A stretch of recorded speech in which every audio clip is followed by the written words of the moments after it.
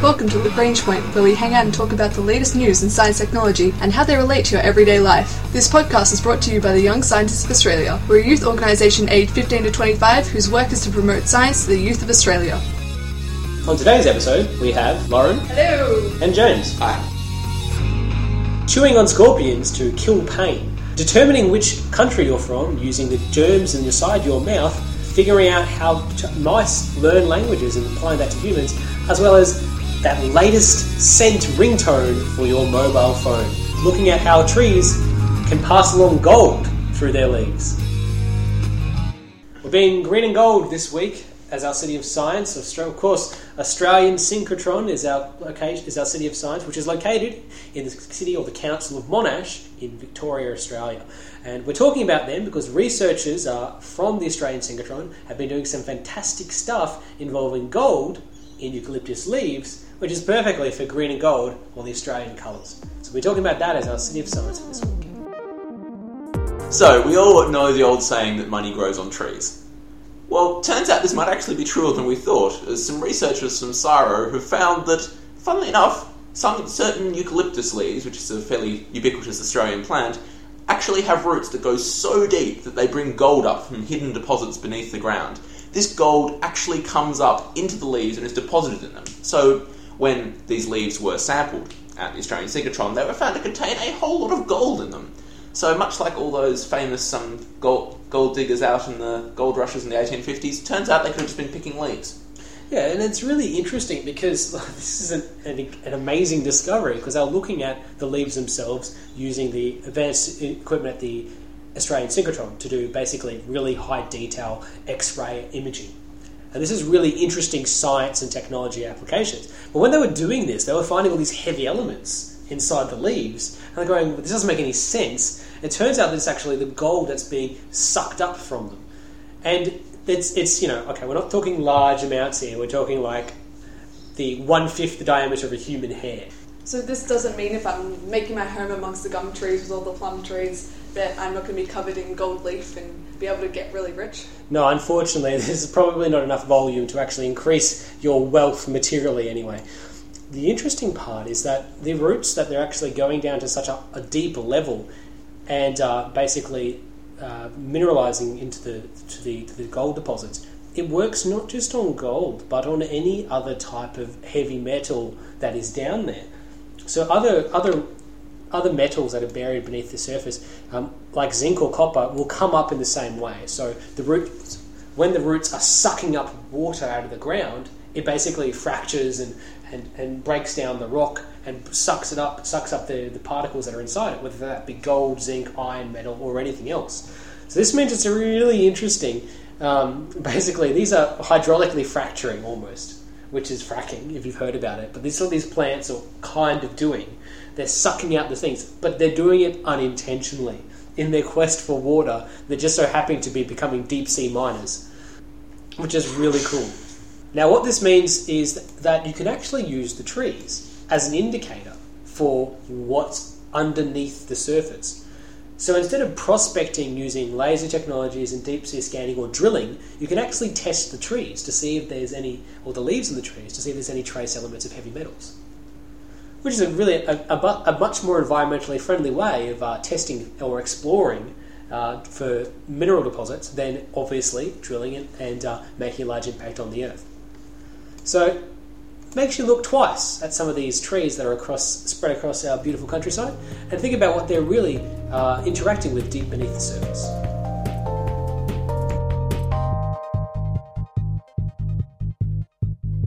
Justin, I reckon I'm a pretty hardcore person. Did you know I'm so hardcore that I can actually eat a scorpion and feel no pain?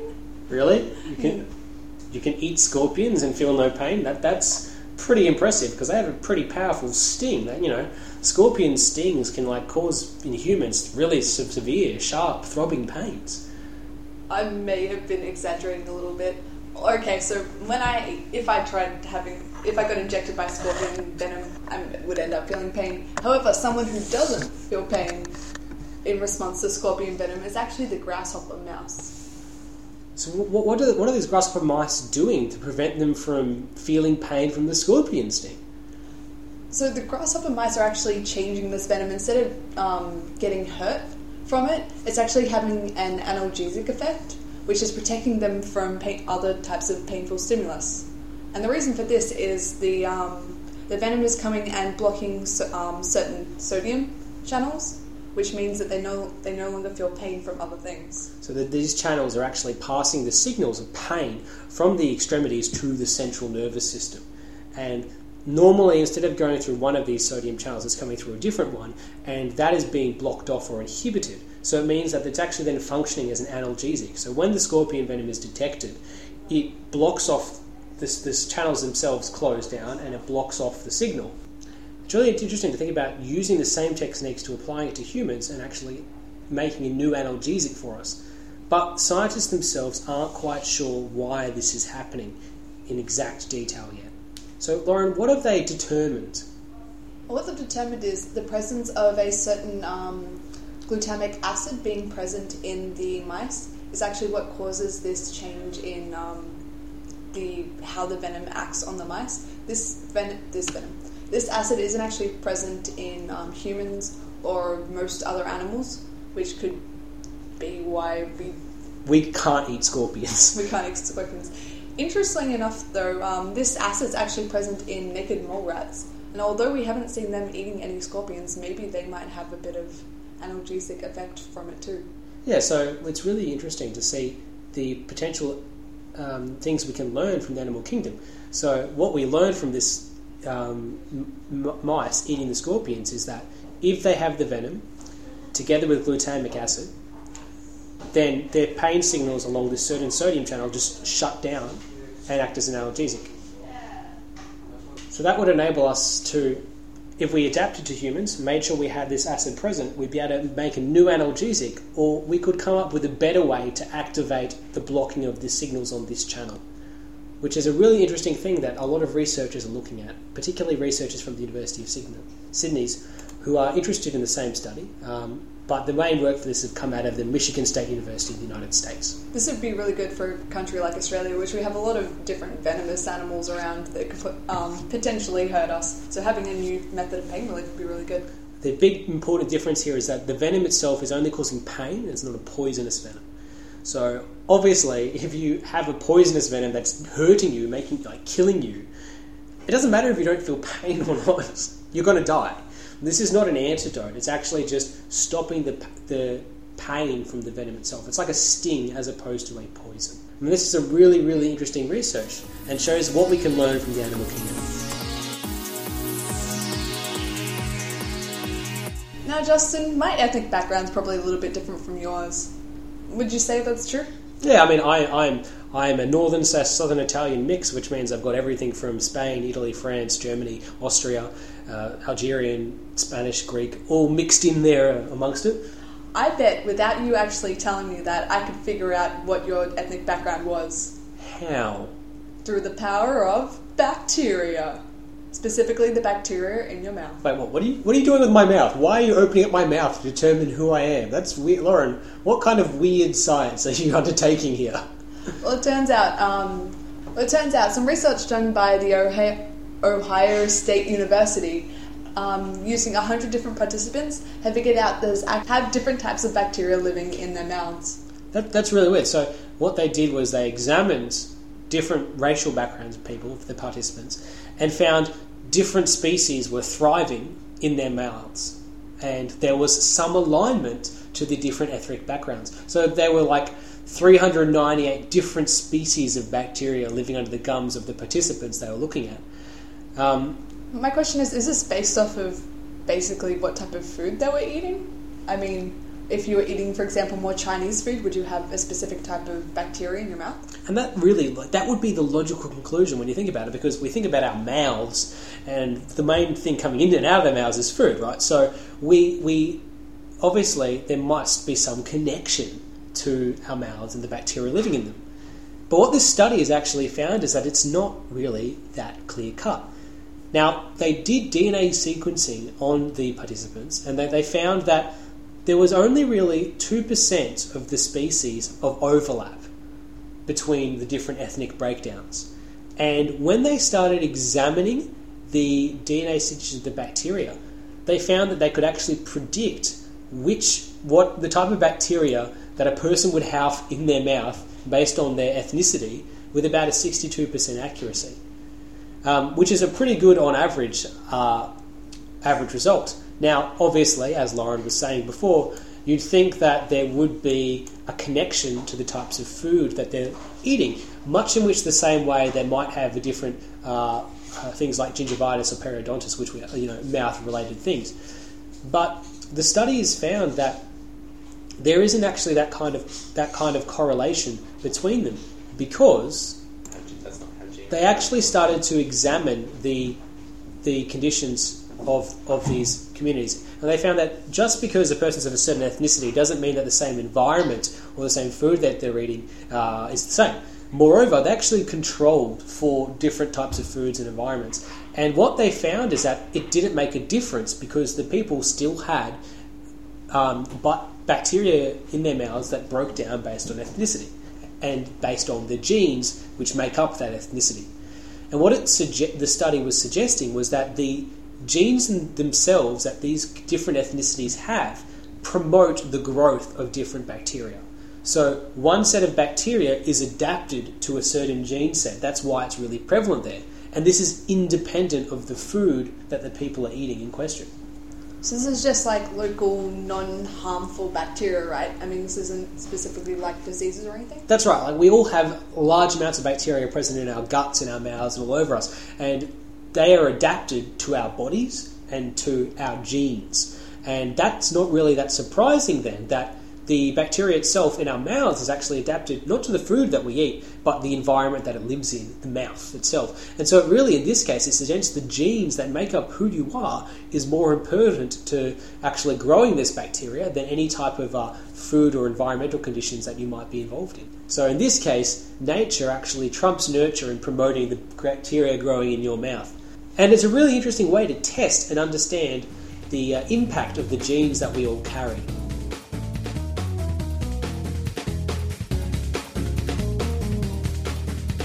Justin, we live in a wide world with a whole bunch of people and, really boring little smartphones that have programmed in little ringtones and things, and this is not enough. I refuse to be one of the herd. I want to be an individual.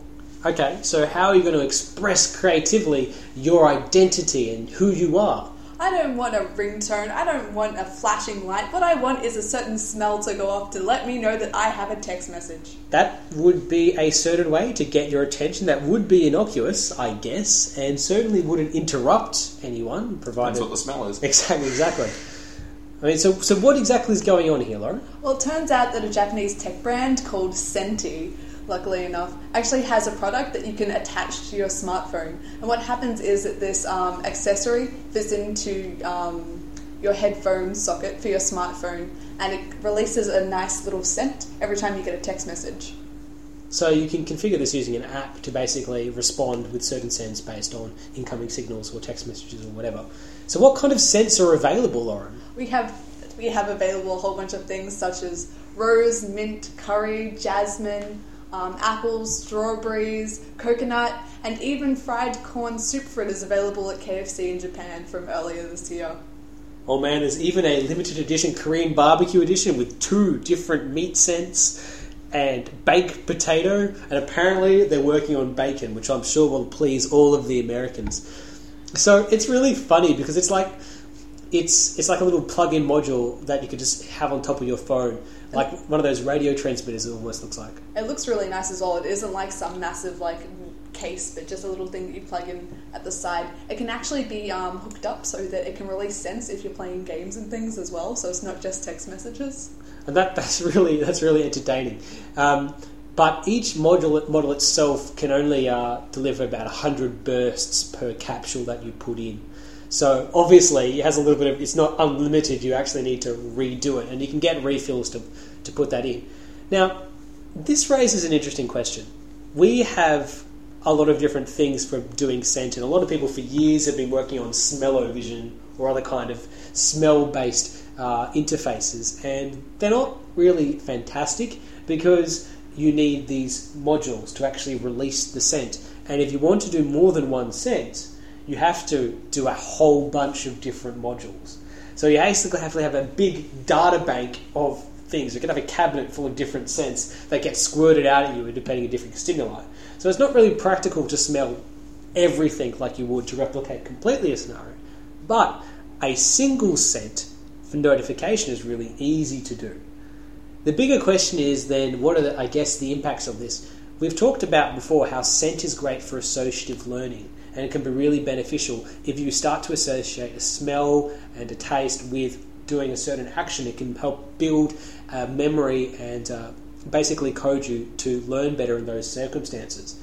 Now, if you applied something like this, it would probably also give you means that if you started receiving text messages from, say, your friend, you would start associating, for example, the smell of mint with your friend.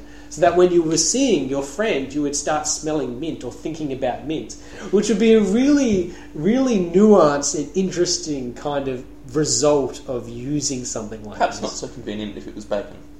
Well, yes. If you started receiving bacon, then you'd have a Pavlovian response to it, obviously, if you love bacon that much to have your ringtone be bacon.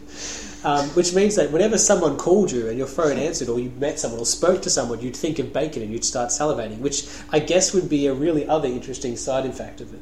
What would be really cool was if, for example, it was bacon, then you come downstairs and someone's cooking bacon in the morning and you start going, oh crap, I've got a text message, no wait, someone's actually cooking bacon. And it means you wouldn't be able to eat bacon without thinking about your phone, which I guess would probably ruin bacon for you. So there's a double-edged sword here. Best to pick a unique scent, but not a scent that is going to ruin your life by tainting the scent forever for you. But the fact that you can change it is pretty good, but you are still only limited to one scent. So until we can find a way to actually stimulate scent in more efficient than literally spraying it at us, we're going to have to come up with something better. But this is a great bit of little creative adaptation of technology coming out of Japan. What would happen if you could have, say, slightly more exotic scents, like, I don't know, burnt electronics? Well, I mean, it'd be harder to actually isolate the scent. So the reason why they've stuck with mostly food, fragrances, herbs, is because you can actually atomize them and make them into a scent really easily. Burnt electronics is not a scent that we can reproduce terribly easily because we can't break it down into particles. We can atomize and then put into a mist. You could have an effect, presumably, if this is essentially squirting mists. You could make your phone send off signal messages if you had those mists replaced with, say, atomized ions of metals. You could actually have a little firework effect where if one person called it would squirt a little red flame, a little blue flame, a little green flame. Well, that obviously gets into a bit more of a physical danger perspective. I guess you could... Your pocket will be set on fire in different colours depending on who's calling you. That's right, but you could do it with metals. Metals you could certainly atomize, and certain metals do have smells. You could certainly do it with other chemicals that are stronger. Petrol... Very aromatic. Yeah, compounds. Petrol fumes, all that kind of stuff. They're very aromatic, have a large fumes and smells, but they're not smells that you want to have, and there are probably also some health impacts of continually sniffing them whenever your phone goes off. I'm now wondering about health impacts from possibly like the chemicals constantly spraying out of your pocket if you're lucky enough to get multiple text messages. Well, I mean, it wouldn't be too bad if they're actual natural things because they're things that your body would be used to. The bigger problem is actually acclimatization. If you're constantly, you receive 100 text messages a day, right, and you go through a capsule of the scent, you won't be able to smell that anymore because your receptors will just get used to constantly smelling something. Once you have a smell constantly present in your environment, you just tune it out. Like you tune out background noise. So that would also be very damaging because then you wouldn't know your phone's going off. So it would mean you would constantly have to change your scent, which I guess works well for the company that's made these. I just thought of something. What about when you have a cold and you suddenly can't smell anymore? Well, then you'd have to rely on the vibration, the sound, and every other notification technology your phone can use. But the whole point of this is the scent, is the personalization. Well, it's a bridge you're going to have to help them overcome, Laura. I definitely know what I'm getting for Christmas, though. This has been the Young Scientists of Australia's podcast, Lagrange Point. So we talked about some crazy applications of interesting science, determining who you are by looking at the germs in your mouth, having mobile phones that use scents to trigger different meanings, developing analgesics from scorpions, and looking at gold leaves, literally. Our ending theme was composed by Audio and Addicts. Head to ysa.org.au for more information about the Young Scientists of Australia.